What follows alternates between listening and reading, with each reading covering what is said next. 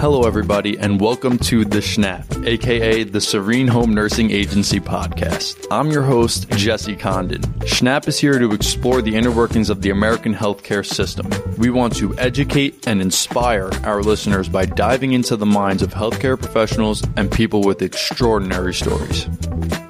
I am not the be-all and end-all for all patients, and I understand that. So if people are not comfortable with me, they should not come back. They should find another therapist, someone who's going to create that bond for them, because it is their time, it is their effort, and more importantly, it's their growth. Today we have a very special guest yet again. His name is Ted Hernitche. He is a licensed clinical social worker. Ted has almost 33 years of experience in his field and is going to give us a lot of good insight on the current state of mental health in today's world. Good morning, everybody, or good afternoon, good evening, whenever you're listening to this. Today we have a very special guest. I feel like I say that all the time, very special guest. All my guests are special to me, but today we have a very special guest yet again. His name is Ted Hernitche. So Ted is what I like to say, and what most people would call him, is a therapist. But can you go into the details of exactly what kind of therapy you do or what type of license you have? Sure. Currently, I am a licensed clinical social worker in the state of New York.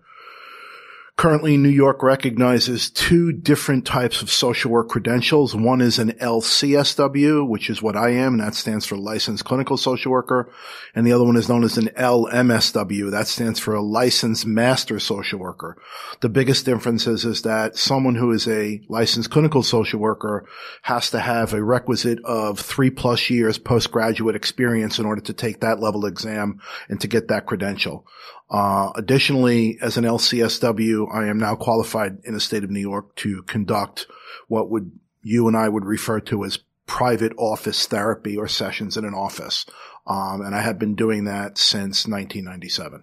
Okay. So I know you and I spoke briefly about this, but can you explain for the people listening, for those who might not know, what the difference between a licensed clinical social worker is as compared to either like a psychiatrist or a psychologist, what the difference is? Sure. If you go from the top of the pyramid down, so to speak, the top of the pyramid is probably a board-certified psychiatrist, which is basically someone who has successfully completed medical school, has taken and passed a psychiatric board certification exam, and has had at least 4, potentially 5 years post-med school experience as a psychiatrist.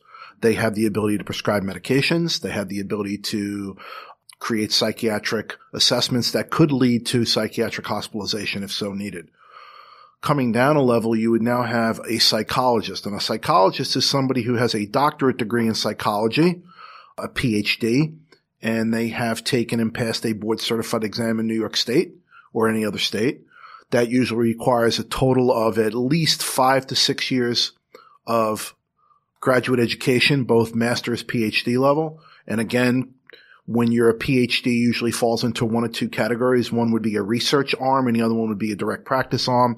So when people talk about psychologists doing office practice, they're referring people who are doing the direct practice arm. And then last, but I don't think least, are licensed clinical social workers.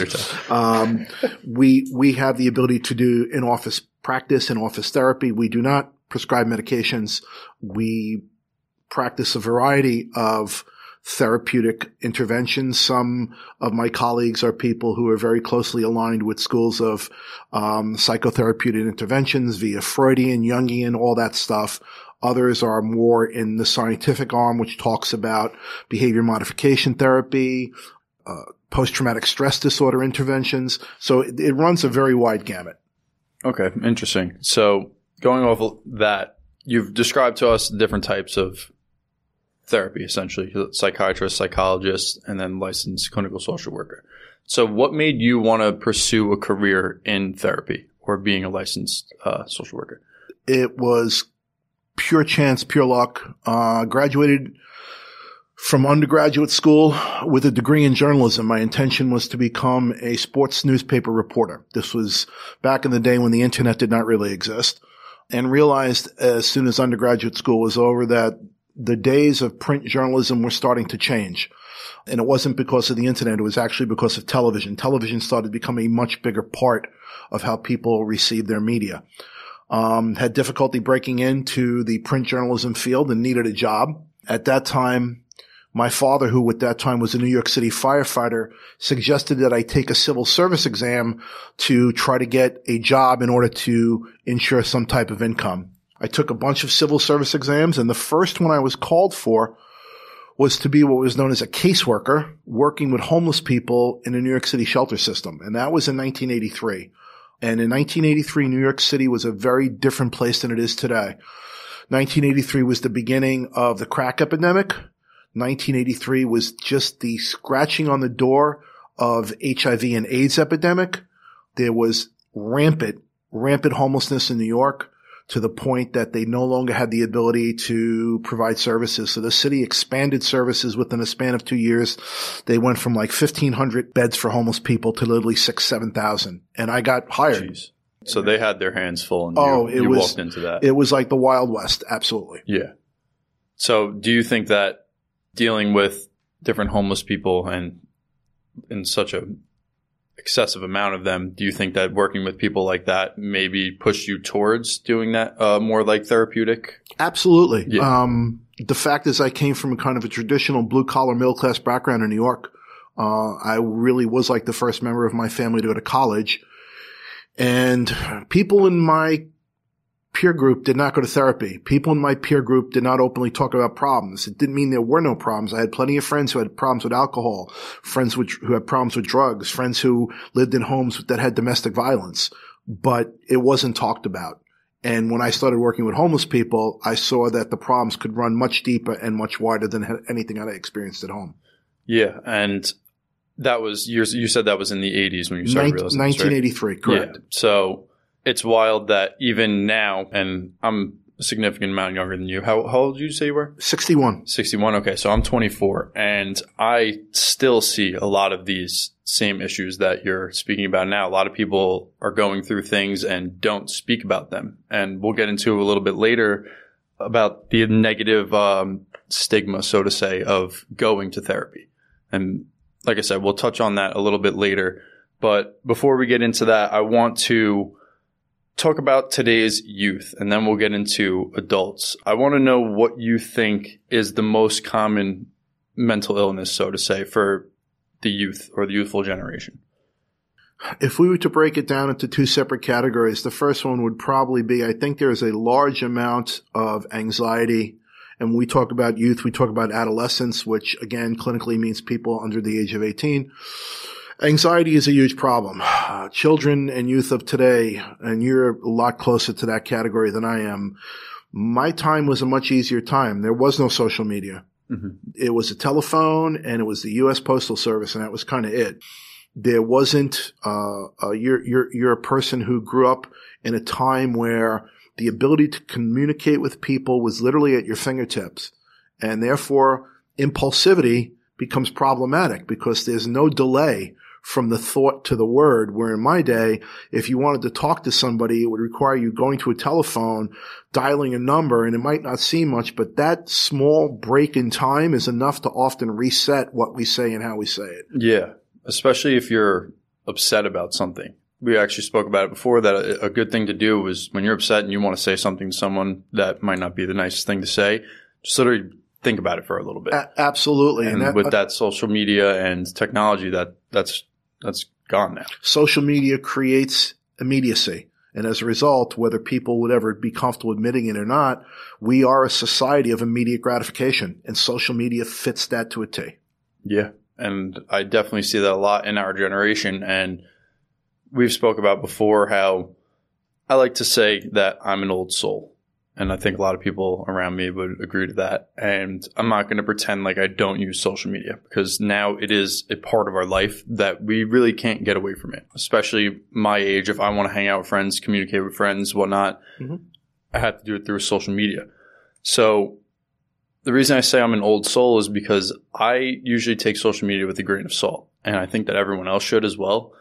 But you don't really see that in the youthful generation. I think that people, especially kids around my age and teenagers who are really like born into that social media, that Instagram and TikTok era, they create this like false persona of themselves, so to say. So they do certain things and wear certain things on social media that they wouldn't actually truthfully do in real life. So basically to get satisfaction from others. And I think that's probably a high driver of anxiety in kids because they're trying to meet this standard that social media sets that's unrealistic usually. Do you agree with that? Oh, absolutely. The one of my caveats in therapy to a lot of my patients is unrealistic expectations often cause frustration.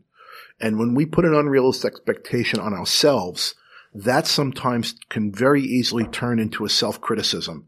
So as a result, you have an entire generation of kids, as you said, who create personas that are out there for social media, but that might not be reflective of how they feel when they're by themselves without an audience in front of a mirror, just looking at who they are. And that dichotomy between who they are on a social media platform versus what they are and who they are in quote unquote real life, that is anxiety producing. Mm-hmm. Do you see that a lot of your patients portray that fake persona to you? They don't tell you the actual essence of the situation. They tell you basically an altered perception of it because of social media? Therapy often requires people to feel at some point that they seek therapy when they're in crisis. And from a therapist perspective, you meet the patient where the patient is at. So if the patient comes in on crisis, be it a relationship issue, be it a work issue, be it a health issue, regardless, you meet them at that point and you work with them on that specific issue. However, real growth and real development actually occurs when the crisis is addressed and the crisis goes away, because then the person is going to be more comfortable being who they truly are. Because in the moment when you're dealing with crisis, people have heightened senses of vulnerability. I'm a complete stranger to them. They walk into my office. They don't know me. It would be a rare occurrence for somebody to be completely vulnerable to a stranger at that moment. So it does take a while to build that level of clinical trust with a patient. Yeah. I think that goes for any relationship, even friends, family. Like, you need to get close to someone before you're able to fully open up. So I do understand that. But I'm thinking, like, once you tell yourself a lie, and I don't recommend being a liar, but once you tell yourself a lie, if you tell yourself that lie enough, I feel like it becomes real for a lot of people. So that persona that they're trying to be this certain person on social media, I think really hurts the youth because, like I said, they're trying to meet a certain standard so other people will think they're cool or that they're doing, that their life is amazing. And then when they log off of social media, they're like still trying to live that lie. Yes, I think that there is something to be said about the concept of generating followers or viewers or fans or whatever terminology you feel comfortable using.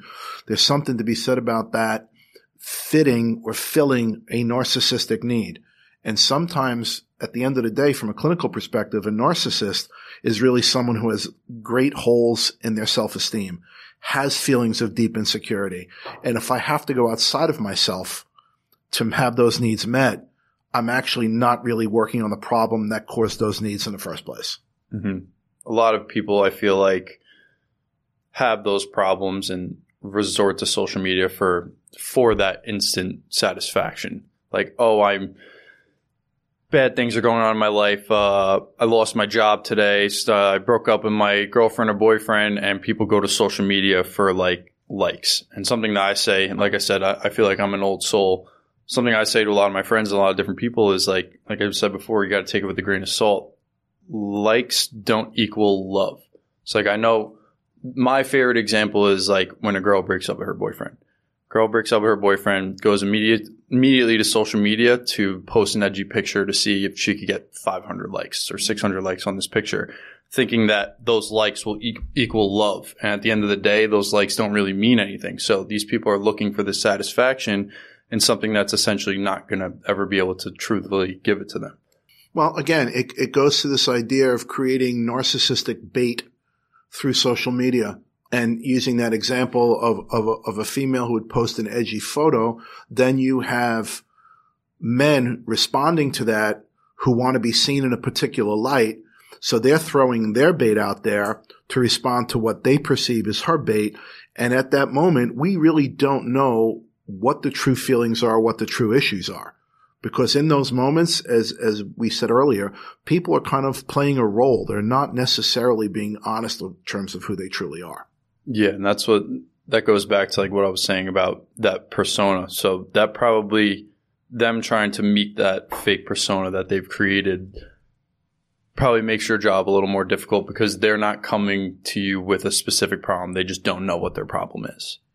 I'll reframe it this way. They know what the problem is, but there is a level of vulnerability about discussing the problem. So people often try to portray the problem in something they see as being socially acceptable rather than being honest in terms of who they are. Nobody wants to come in and say that they're lonely. Nobody wants to come in and say that they don't have a level of human companionship that makes them feel happy in themselves. No one comes out and says that. What they say is that, oh, I work too much, or, I had to leave school because of COVID and I can't be with my friends now. Yes, those are situations, but the feeling that's producing them coming to therapy is really a sense of loneliness, but it does take a while for people to get there. Yeah, I think it's hard for people to definitely come out and say that out loud. I think that goes back to the social media thing. I think because of social media and technology, because of that instant, there's no, like you said, there's no pause in time between an interaction. I think that people in this generation are very judgmental because they try to live like these social media influencers who are doing things famously and whatnot.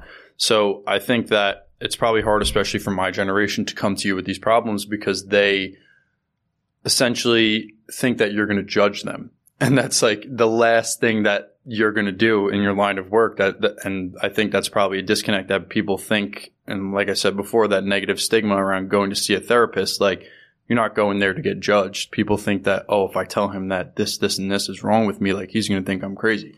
Yep. I use the analogy of people, especially obviously a large percentage of your population are people who are very into physical fitness and taking advantage of gyms and workout environments and spas and all of that.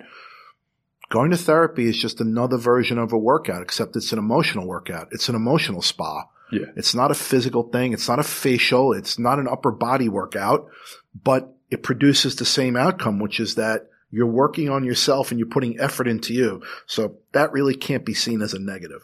Yeah. I like how you use the gym as an example. I'm going to get into something about that a little bit later, but people don't realize, and I think that as the years go on, more and more people just forget this, that even the people that are in the gym all the time and doing things actively, they don't realize that you have to work on your body and your mind and your soul, I think. So people forget and neglect that working on their mind is so important. And when they neglect it, eventually I feel like it builds up, and that's when they come to you because they're like, I don't know what to do, because all this time they haven't been working on being mentally stable or mentally happy. Right. And that's what I said earlier. People come to therapy usually in crisis.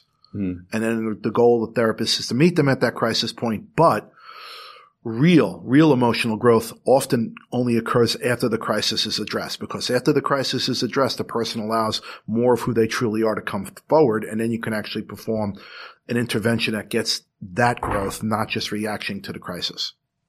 How often do people take your advice the wrong way or perceive it differently than you intended? Because people need that advice, and I feel like they hear it many times. Even if they identify the problem, it doesn't get fixed right away because I feel like they don't implement anything. So do you think that people listen to your advice and either perceive it wrongly sometimes or just don't implement it and then are confused why nothing's changing?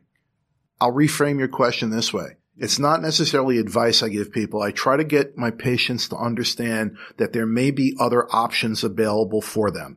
And my advice then is not necessarily one or two separate subsets, but really is about getting people to understand that they have a skill set, they have a set of strengths and weaknesses that have prepared them to meet certain things in their life. And therefore, whatever my advice may be, it really is about getting them to look at other potential options. My role as a therapist is not to talk anybody into doing anything. My role as a therapist is get that person to understand that this is where your strengths lie, and these are some potential choices you could have. Doesn't mean you have to take them. It has to mean, though, that you understand that you have the skill set to go forward and to make those choices. So when your patients finally listen to those choices that you lay out for them and it works out positively, what is the reaction when they see you the next time? They're like, wow, it worked. Like, you were right. Yeah. And sometimes I'll be honest and I'll say, yes, it worked this time, but there's no guarantee it's going to work the next time, because of what usually requires in any type of clinical change is somebody has to be consistent. You just don't, it's like beginner's luck sometimes. You can go out there and you could play golf the first time and you could actually, par a hole. It doesn't mean you're ready for the PGA Tour. The reality is that it's about being consistent. And if you know that you can do something different and get a response that works for you, that should encourage you to continue to feel comfortable doing it that way, pursuing different lines of thought, being open to being different, being open to having changes. That would be the key. I really like a lot how you said it worked this time, but it might not work next time. So it sounds like you take a very realistic approach to these situations with people. So if they come in and say, your advice worked, and they're on that I guess, natural high that they're happy that your advice worked and it made their life better or more positive in a sense, I think that could be dangerous because, like you said, it doesn't mean that it'll always work. So I think it's pretty interesting that you take such a realistic approach to it and kind of bring them back down from that natural high and say, hey, listen, like, this worked this time, but like, you need to work on yourself. I tell individual patients the first time I ever meet them, I have a bit of a presentation. And in the presentation, I tell people all the time that therapy is a consumer process and they are the consumer. If I am not able to help them or they are not able to make a clinical connection with me, they should not come back to therapy with me. Because at the end of the day, it's about their needs and about their growth, not mine.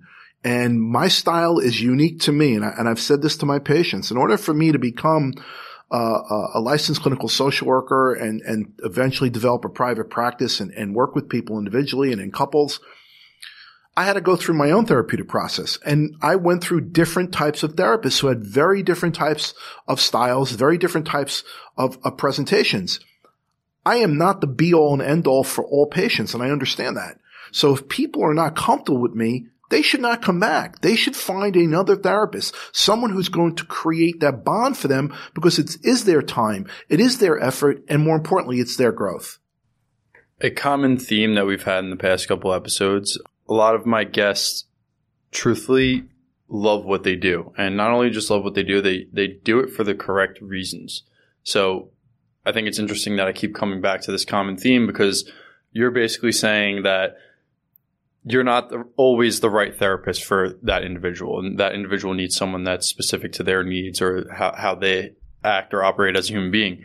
So I think it's pretty cool that you tell them from the get-go, like, hey, listen, like, if you don't want to come back again, don't. You're not trying to sell them on the fact that they need to keep coming back to you for like that paycheck. You're doing it with the best mindset for your patients. Essentially, you're really doing it to help them and not just get the money. And like I said, that's a common theme lately with the past couple of guests I've had, that people do their jobs. A lot of people do it just for the money. I think it's important, especially in healthcare and especially dealing with people with mental illnesses and anxiety and depression. You need to do it for the right reasons. So I think it's awesome that you're able to tell that or bring that realistic approach, like I said earlier, to your patients when you first meet them and say, hey, listen, this might not be for you, but try another therapist because I might not be the end all, like you said. Absolutely. And that's key because remember, the goal of therapy is self-development, self-growth. It's about changing a perception. It's about getting out of crisis, getting to a place of comfort. It's about maybe getting away of a different definition. I tell people all the time, I don't like people using the term normal. Normal is really a term that can never be defined because Ted's normalcy is very different than Jesse's normalcy. So therefore, I don't want me to start projecting my definition of normalcy onto you, because now you could feel as though you're abnormal, you don't fit, your life is no good because you're trying to line up with my definition of how I see myself. That's incorrect. We don't do that.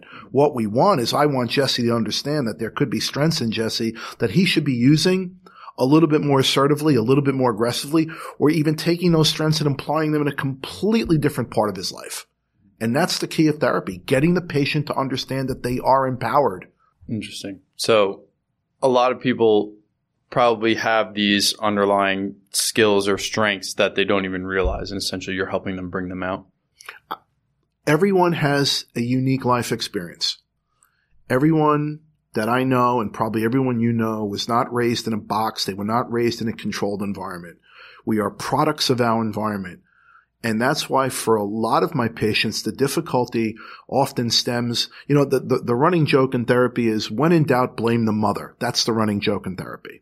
It's not true. The reality though is that we were raised by other adults. We were raised in family units. And sometimes in those family units, there were things that occurred that impacted us. It doesn't mean that we're flawed. It means that we were impacted by things beyond our control at a young age. What do I do now as an adult who's empowered, who's no longer that disempowered child? What do I do now because I was impacted? And that's where therapy comes in, understanding you have the strength today as an adult to overcome anything you may have been subjected to as a child. It takes time, it takes effort, but more importantly, it takes a focus on you, not defocusing on where the problem came from, my mother, my father, my sister, my uncle, whatever. It comes from the patient focusing on themselves. So we spoke a little bit about mental illness in the youth. You just mentioned adults and talking about how things happen when you're a child and eventually they cause not these flaws, but for you to feel this either depressed or anxiety or whatever you feel because of it. What do you think the most common issue you see with adults are as opposed to kids, or do they align? I think there's a level of alignment. I think adults have anxiety and depressive issues, the same percentage probably as children. The difference is in adults is the way that behavior is seen is very different. In children, you're spending a lot of time looking at nonverbal behavior, the acting out, the problems in school, the problems in their peer group, the problems in socialization.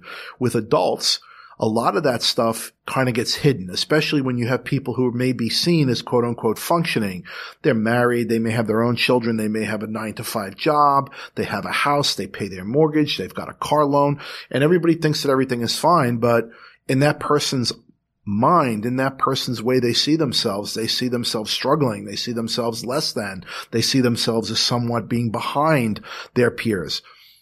And as an adult, that type of behavior is often glossed over. And that's why, again, one of the things that I've always stressed to my patients in therapy is that when you come in and you want to start talking about an issue that bothers you, there is no right or wrong. It's your issue. That's why you're here. You can't frame it as, oh, it's not that big of a deal. But no, don't minimize what you feel. Because if you start to do that, then you're never going to give yourself an opportunity to step around and look at it from a different point. I think it's interesting that you said they somewhat align within kids and adults, and that you said anxiety, because before our episode today, I did some research and I read that 40 million people in the United States suffer from anxiety.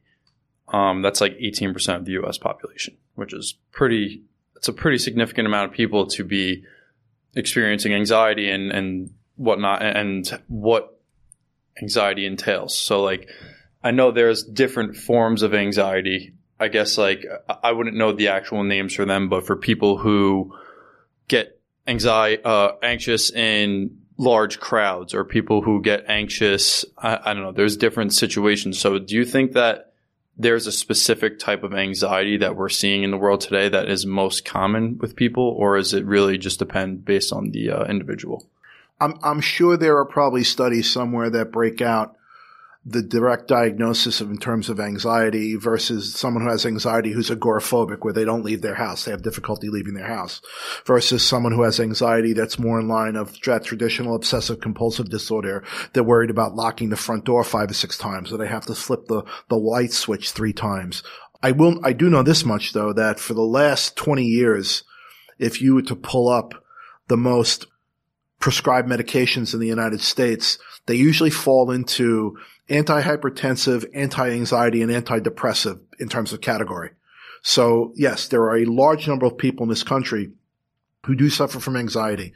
The question about anxiety always boils down to this. Is the anxiety coming from a physiological thing, i.e., is this a body chemistry thing where simply putting you on an anti-anxiety, getting you to somehow straighten out your blood chemistry and has a great impact on me? Or is it environmental? Am I anxious because of things happening around me? That usually requires a bit of give and take. And that's why for me as a therapist, I've said to people in my practice, listen, you've come a very long way with your anxiety, but you're still suffering significant symptoms. You may want to go and talk to somebody about getting medicated, because I believe that at this point, your behavior would best suit you for an anti-anxiety trial, and give it a shot and let's see where we can go with it. I think it's pretty crazy how like the common theme right now is anxiety. You're saying that a lot of kids that you see, or a lot of the younger generation as well as the older generation, are experiencing these things. When I did my research, I think that it was like 36% of that 40 million that I spoke about. So 40 million people in the United States are suffering from anxiety, and only 36% of them are receiving treatment for it.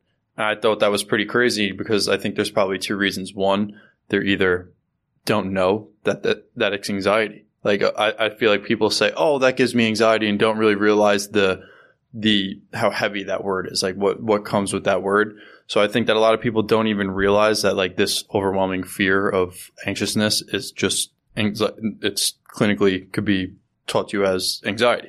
Do you think that, like I said before, because of that negative stigma, that might be the second reason that people don't want to come see a therapist or seek help? They think essentially, I don't want to see a therapist because I'm not crazy, or I'm not insane, or I'm not going to hurt myself or whatnot. And I think there's like a negative stigma aside from people, like I said, either they don't know that they have anxiety and that's why they're not being treated, or B, they have it and they're like, oh, I don't need that therapy because I'm not crazy, like I said. So what would you say to someone who's on the brink of getting help if they have anxiety or feel depressed? Like, what would you say to push them over that edge of, hey, listen, like it's therapy. It's literally a one-to-one conversation is what it is.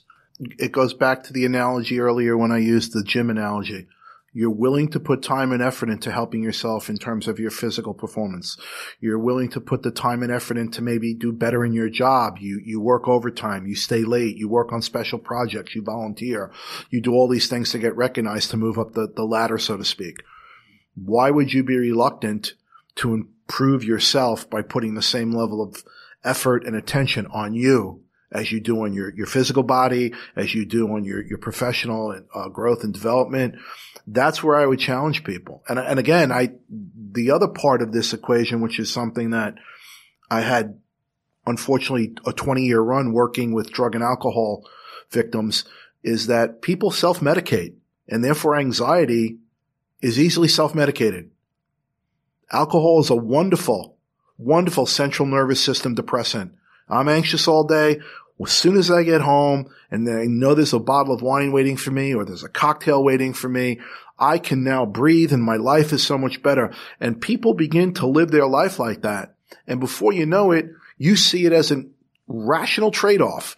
I hate my job. I hate my life. But as soon as I get home and I have my substance, whatever it may be, all of a sudden I don't feel so bad anymore, which then minimizes my need to go to therapy. And that probably makes it even worse in a sense, because then they become dependent on those things. Yes. So if you have a bad day and you don't have your, shot of bourbon, or if you don't have whatever your poison of choice is. Mm-hmm. I say poison because they're drugs, people. So I feel like people become dependent on those things, and that probably makes the situation even worse when they don't have them. Well, remember, dependency basically at that point means I no longer have free, open choice in my style of living. I'm dependent on something. I have to have it. And that's why, in the old days, when you looked at addicts or alcoholics, you broke them into two categories. You had abusers, and then you had people who were dependent. And they used to draw a very fine line between who was an abuser and who was dependent. Now, they no longer look at people with addiction problems that way. Dependency is a real issue, even if people say, oh, no, it's no big deal. I got it under control. Well, what you have under control is you've decided I'd rather drink, I'd rather ingest a substance rather than look at why I'm anxious in the first place, why I'm depressed in the first place. And as a result, what do? You're covering a problem. You're not necessarily addressing the problem.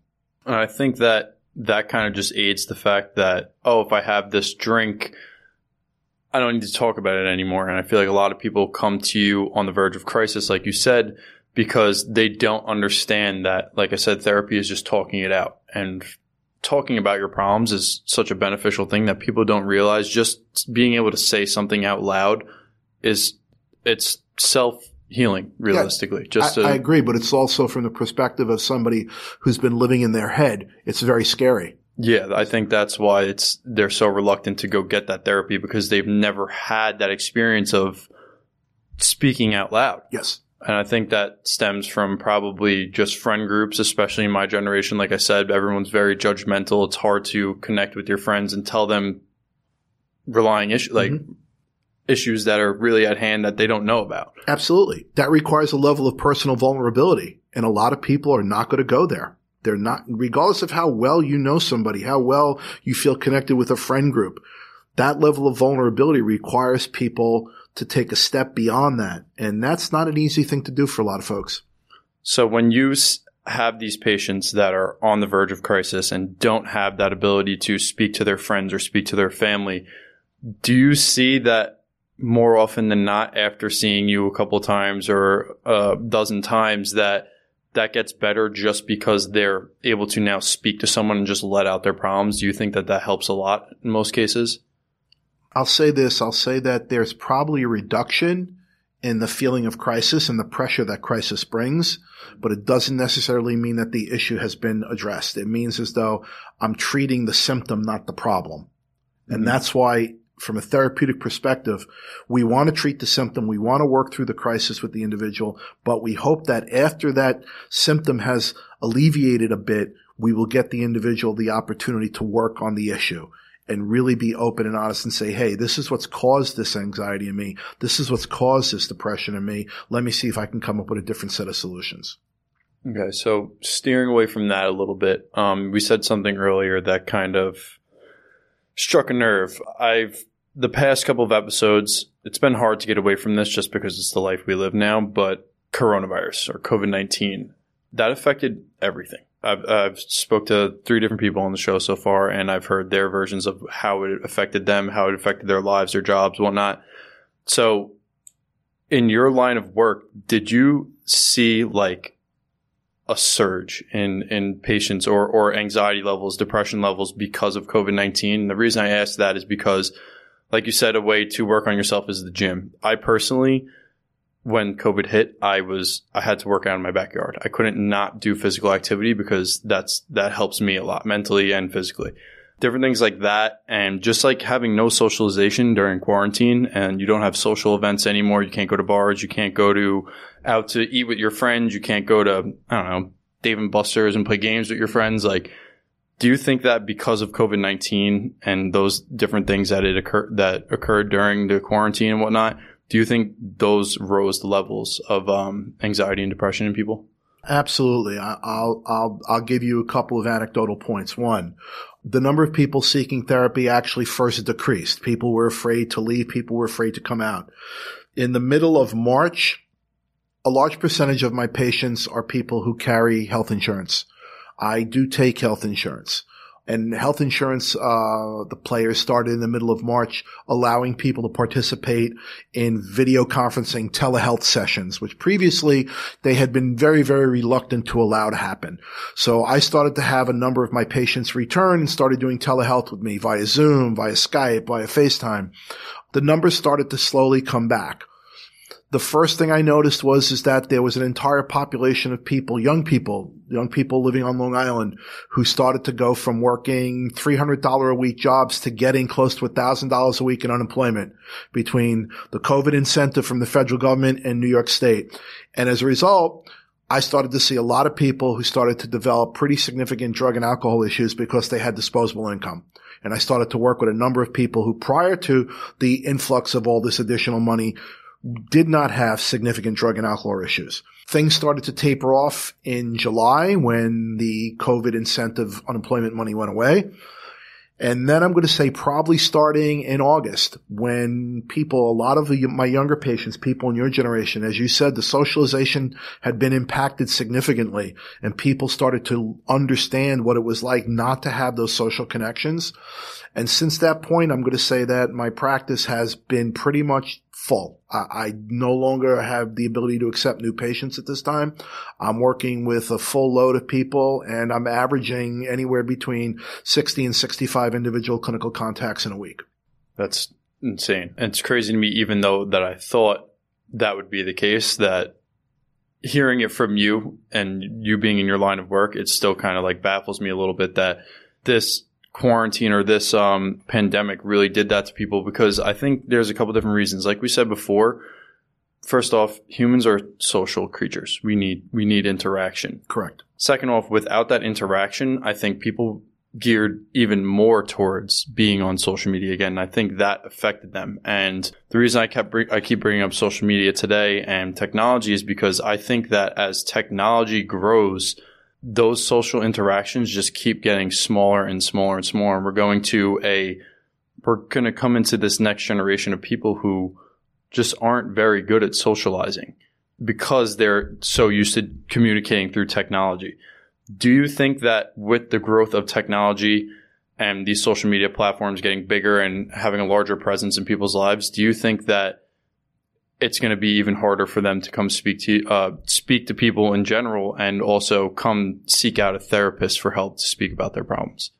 I'll answer the question with the second half first, which is I do believe that people of your generation, younger people, are much more open to seeking therapy than people who were in my generation. I'm a product of a generation where my father never really quite understood what I did. In his mind, the only people who went to talk to somebody were either people who had a lot of money and had nothing better to do with their money, or people who were really, really screwed up, like half a step away from being committed to a state psychiatric institution. He never understood what therapy was because that was a product of his generation. My generation was impacted by those thoughts. However, I think that your generation is different. I do believe that in large part because of the ease in which social media makes it people easy to connect with people, not necessarily be vulnerable with people, but connect with people, people will now see therapy as just another thing to do. And that's fine with me, because whatever it takes to get somebody into the office to talk about an issue, whether it's because they want to feel as though their peers do it, or they want to feel as though that this is part and parcel of being a young person in this generation, it doesn't matter. The first half of the question, though, is that will they access themselves? Will they allow themselves to be largely influenced by their peer groups through social media? Unfortunately, I think you're probably right. And I do think that there is probably going to be a lot of what I refer to as that hidden persuasion, where people are urged to do things or not do things because of a level of a social acceptability, not necessarily something that they believe in themselves. So with the growth of technology, I'm glad we kind of agree on that. So in my generation as well as yours, you're kind of seeing that we're becoming more dependent on it, and that might decrease the level of people coming to talk to a therapist or seeking out that help. But you did say that you're now allowed to give therapy sessions to patients via Skype or FaceTime and whatnot. Do you think that meeting someone in person and having those conversations helps better than meeting them on that webcam or that video chat? Or is it really not matter as long as you're face-to-face speaking? From the perspective of myself as a therapist, I prefer in-person, face-to-face contact. I come from a time where we spent a significant amount of time talking about how people use body language to communicate. I came from a place in time where it was important to talk about allowing the patient to be comfortable in a clinical setting. Some people may say, well, the person's going to be more comfortable in their home than they would be in a clinical setting. Yes, the problem, though, is that if they're in their own home, how open are they going to be allowing things to come out, because this is my home. This is my safe space. Am I willing to talk about things that I'm uncomfortable talking about in my safe space? I may be able to do it in a stranger's office because I know that after 45 minutes or an hour, I'm going to walk out of that office and I got to feel as though that I don't have to necessarily take that content with me. Yeah, I think that honestly, in your line of work as well as many others, that those social interactions, being in person with someone, just means more. Not only does it mean more and you get more out of it, I think, but like you said, body language and the way that you're presenting the information in person. Like, I speak with my hands a lot. A lot of people, it's the 25% Italian in me. That's how I got. I don't got the Italian looks per se, but I do have the hand motion. I speak with my hands a lot. So I think that in your line of work, as well as others and just life in general, things get lost in text and writing. People don't understand the true meaning of what they say, or they might take it the incorrect way and say, oh, well, you said this. And it's like, oh, well, I was being sarcastic, but you can't sense or listen to someone's sarcasm via text. And I think that just plays back to the technology level growing every year and people being dependent on that. I think that communication amongst human beings is going to be altered in the future because we won't understand completely what that person means if we're not with them face to face. The biggest problem I have when I work with people in therapy is making sure people understand the difference between presentation and content. People sometimes do not hear or do not experience the content because of the way it's presented. And I often spend time in therapy with a lot of my patients getting them to understand that their presentation obscures their content. And that's why people react a certain way to them, or why they are unsuccessful achieving an objective that they wish. So yes, and in social media, what happens is that the presentation becomes this almost lifeless, flat, one-dimensional plane. And I can read into that any way I want. I could read in sarcasm. I could read in attack. I could read in boredom. I can read in anything. And that's, once again, there's a mistake because you don't have the ability to see how I presented it. Yeah, like I said, I think that's a really big problem in all types of communication, not just your line of work, but just interacting with humans on a daily basis. But I want to play devil's advocate a little bit here, which is something I like to do a lot. Honestly, I'm good at it. Do you think that some people who are quick to jump the gun, if I have an anger issue and I'm quick to say something rude to someone, do you think that maybe putting it in writing sometimes might be more beneficial to someone like that? Yeah, especially because if you're the one putting it in writing, you actually have an opportunity to read your own words. And reading your own words takes away that impulsiveness when something comes out of our mouth. Mm-hmm.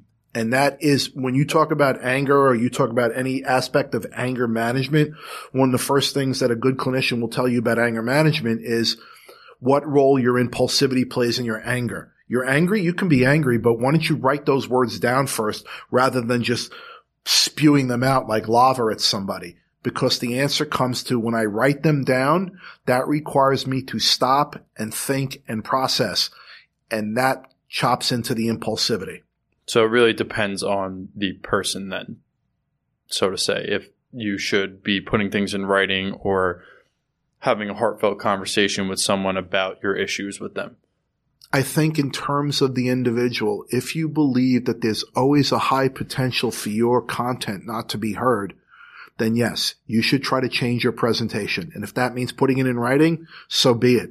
You want your content heard. At the end of the day, I want somebody to know that they hurt me. I want somebody to know that they upset me. But if my presentation is one of anger, they're going to feel that I'm attacking them, and they no longer see or think about how they hurt me or they upset me. They see themselves being attacked.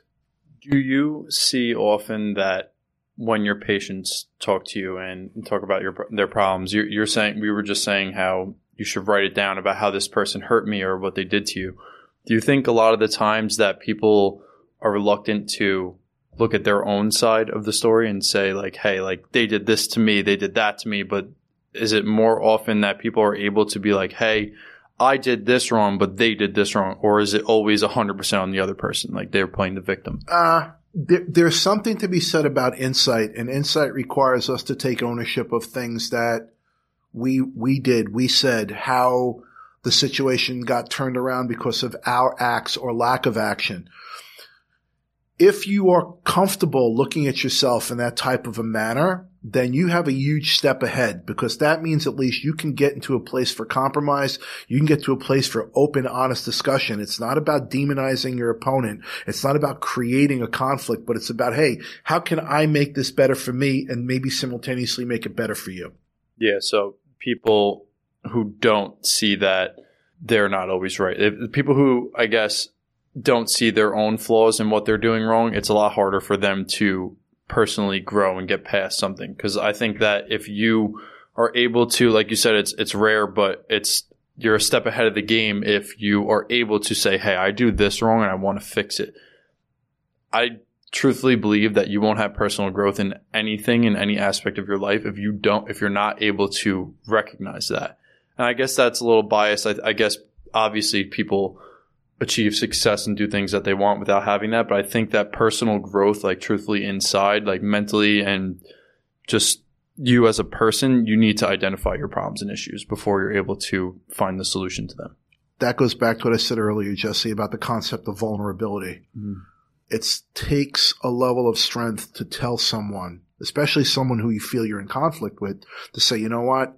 Yeah, you are right. I shouldn't have said it that way. I shouldn't have done that. I shouldn't have approached you in that manner. That's a level of vulnerability. But again, vulnerability is not weakness. Vulnerability is strength, because it basically means is that I'm so comfortable with my honesty that I'm going to tell you the things that I even see as shortcomings or flaws in my character development. But it does mean that when I do tell you things that I know that I'm right in, I'm going to give it to you also. I'm going to give it to you straight. And vulnerability is something that is a huge struggle for lots and lots of people. I was on a podcast recently, one of my friends' podcasts, and we were saying about how you need to get comfortable with the uncomfortable. So those things that make you uncomfortable, speaking out and portraying that level of vulnerability, I think once you get comfortable with doing that, like I said, then the personal growth comes. So basically, we're coming to an end of this episode, and I'd like to go off that point that I just said, that becoming comfortable with the uncomfortable. To identify a problem that you're experiencing, whether it's anxiety or depression or whatnot, I think the best way to look at it, and correct me if I'm wrong because I'm not a professional in this area, but like I said, is to try to identify your problem first and know how important it is just to be able to speak to someone. So whether it's you're going to TED to see an actual licensed worker and someone a professional at this, or just being able to open up to someone in your family is so important. So identify your problem and get comfortable with expressing that level of vulnerability. And if you do those two things, then it'll be a lot easier to open up to people. And then once you speak about your problems, it gets better. Like I said, bottling those feelings up just makes you explode. And then people come to you on the verge of crisis. Don't wait that long. If you're feeling this anxiety or depression or some type of mental illness and you definitely could recognize a problem, speak to someone about it. Whether, like I said, whether it's a professional or just speaking about it to anyone that you know will help. You agree with that, correct? Absolutely. Everything starts with personal awareness. Being aware of yourself allows you then to be in a position to be better aware of others, but you have to first be aware of yourself. I like the way you put that, honestly. Being aware of yourself.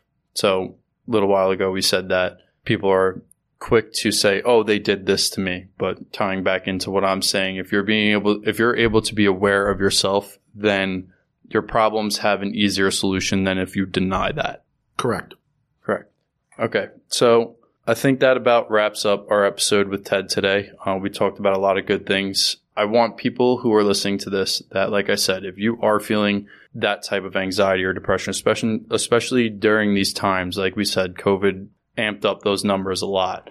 Don't follow that negative stigma of, oh, I can't go see a therapist, or I can't talk about my feelings because someone will think I'm weird or different.